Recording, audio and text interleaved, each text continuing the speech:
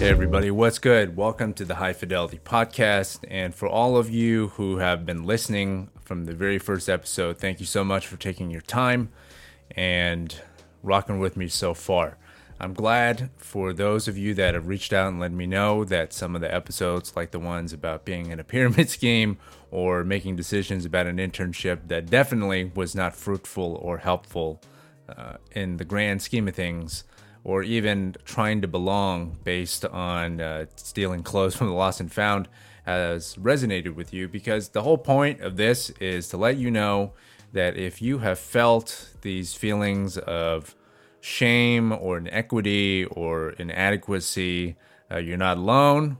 I'm not saying that you should always feel that way, but if you've felt that way before, if you still feel that way right now, I'm here to share a perspective and to let you know you're going to get through it and it's going to be all right. I can't tell you it's going to be all right tomorrow or the next day or in 5 minutes from now after finishing this podcast episode, but I can tell you that you're probably on the path, and talking about it or reflecting about it, writing about it, doing a recording and reflecting back that way, whatever your jam is, I endorse it, I support it, and I wholeheartedly encourage you to do it, because the more that you understand yourself and why you feel the things that you feel and where it's coming from, perhaps it's one step closer to taking power away from the experiences that may paralyze you from sharing or talking about it, and moves you one step closer to loving yourself, embracing yourself, and saying, you know what, I went through a shitty situation, a bad situation, but I'm still here, and if I'm healing or I need to exercise some self-care, I'm going to do it, and that's totally fine. So anyway, today's episode is going to be about belonging, and particularly belonging as it pertains to the totems that we use to identify and relate to each other. And particularly, the name of this episode is that a Tamagotchi in your pocket, or are you happy to see me? And I know that's a little cheeky, but the bottom line is fourth grade for me was actually a very transformative year. And I know in the previous episode I talked about clothing, and I'm going to talk a little bit about it again today. But there was some really distinct experience I had about those damn Tamagotchi things. And if you were around during the 90s and you know what these virtual pets were, you know that this was the hot fire, like Dylon on Making the Band Season 2. If you had it, you belonged, and you immediately tacitly fit into this group of kids where everybody could battle using this thing. You could feed it, you take care of it, and just whenever a brand new hot thing hits the market, you better believe that a bootleg or a counterpart also is produced at the same time. And just like if you get caught wearing some Fugazi shoes or knockoff of a popular brand now, same thing happened if you had kind of a knockoff or a variant of whatever the popular thing was. So my mom, bless her heart, I was walking around, and I think we were at a Big Lots or a Michael's or something, and all the Tamagotchis was super expensive from what I could remember, and I just didn't feel right asking for it. But we were at a Michael's or that Big Lots, and I saw it right by the kiosk next to some Chiclets or some zebra gum or something, and I said, please, can I have this?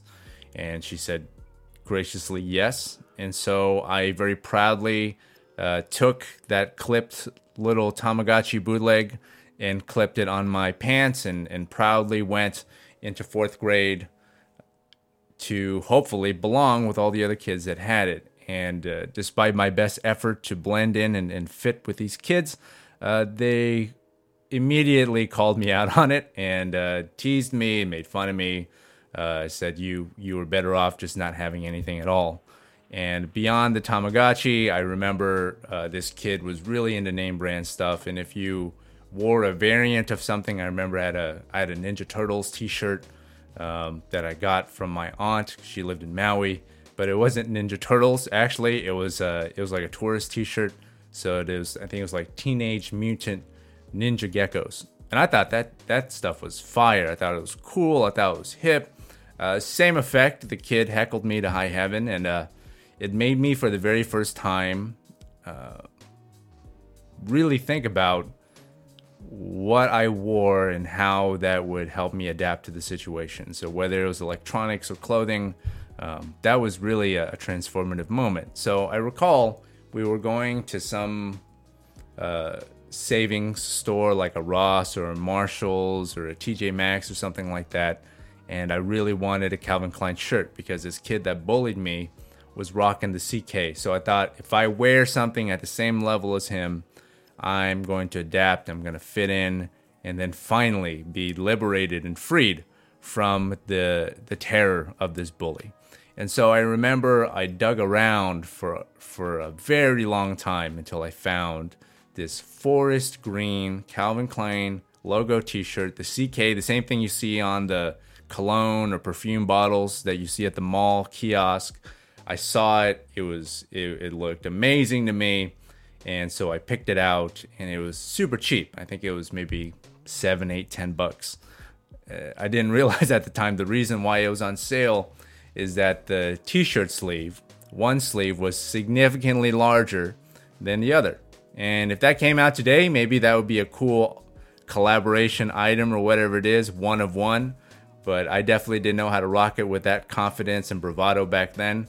But I wore it with pride. I wore it the moment I got home, and then wore it to school the next day, and then immediately also got called out.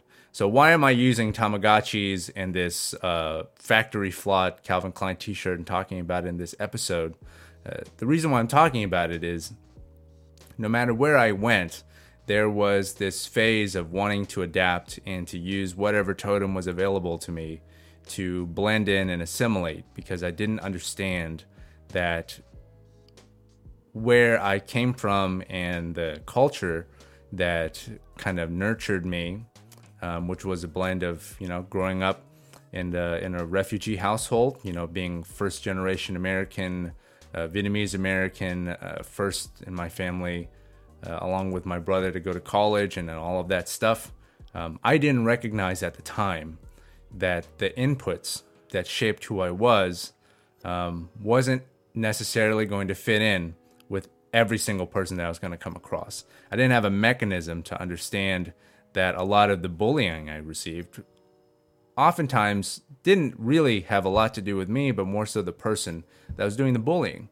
And I'm not saying that it's okay to bully, and in many ways, I hope that those that have been the receiving end of that have found ways to heal. And if listening to this gives you some way or some release or relief, I hope that for you. And for those of you that may have been bullies in your past, I hope that you understand that the impact of your actions do have long-term effects. And that's not to make you feel guilty, but to hopefully, if you haven't had a chance to reconcile that yet, I hope you understand that it's not too late to make amends for that. Doesn't mean that you got to hunt down the person that you haven't talked to in 10, 15, or 20 years, but to pay it forward and to think about the consequences of your actions. Because I myself, being a flawed human being, I probably have caused some heartache or some pain to other people as well, despite trying to be as kind and considerate as possible.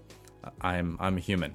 And for those that have been negatively adversely affected, like those that I unfortunately introduced into the pyramid scheme life, I'm trying my best every day to just share these anecdotal experiences so that I can pay it forward myself.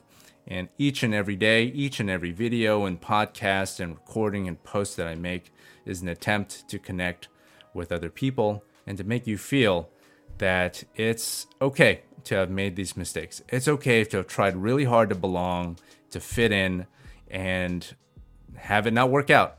And now I can say proudly the lesson that I've gotten from all of those experiences is that I can embrace myself for who I am.